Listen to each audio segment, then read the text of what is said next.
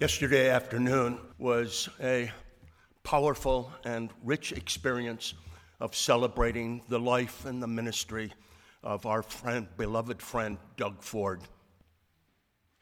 One of the important pieces of Doug's journey was his service on the 2012 search committee, which brought Carl Gregg to our congregation. Many of you know that already. What I dare say most of you do not know is that Doug's role on that committee was an extremely powerful and pivotal one.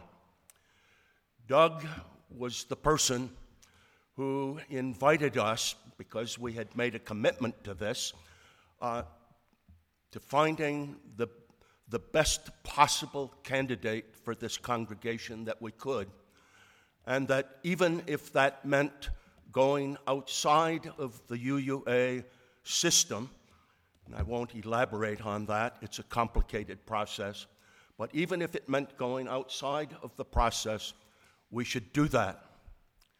The cautionary note was that that meant, if we did that we would have to do our own vetting, which is a precarious task at best.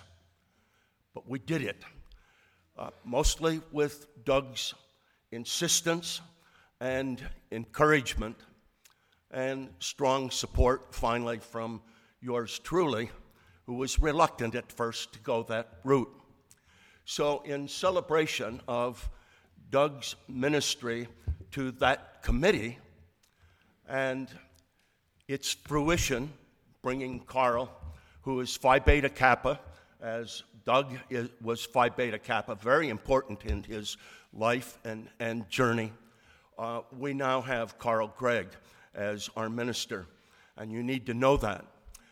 And in celebration of Doug's participation with the search committee, we decided as a committee that we would donate several hymnals in honor of Doug's work with the committee to be used in our celebration of worship every week for the foreseeable future.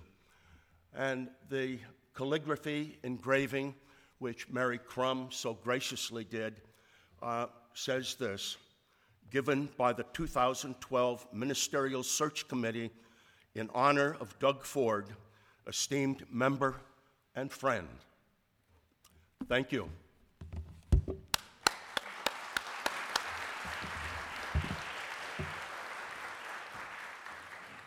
Thank you, Mike. And of course, Doug wasn't even just Phi Beta Kappa, right? He was the 8th CEO and secretary of Phi Beta Kappa nationally, which we learned yesterday. The 10th secretary of CEO spoke and delivered one of his eulogies that there have only been, Phi Beta Kappa was founded in 1776, and he was the 8th of 10 today. So I mean, it's kind of a long tenure. He's quite an accomplished person and is deeply missed.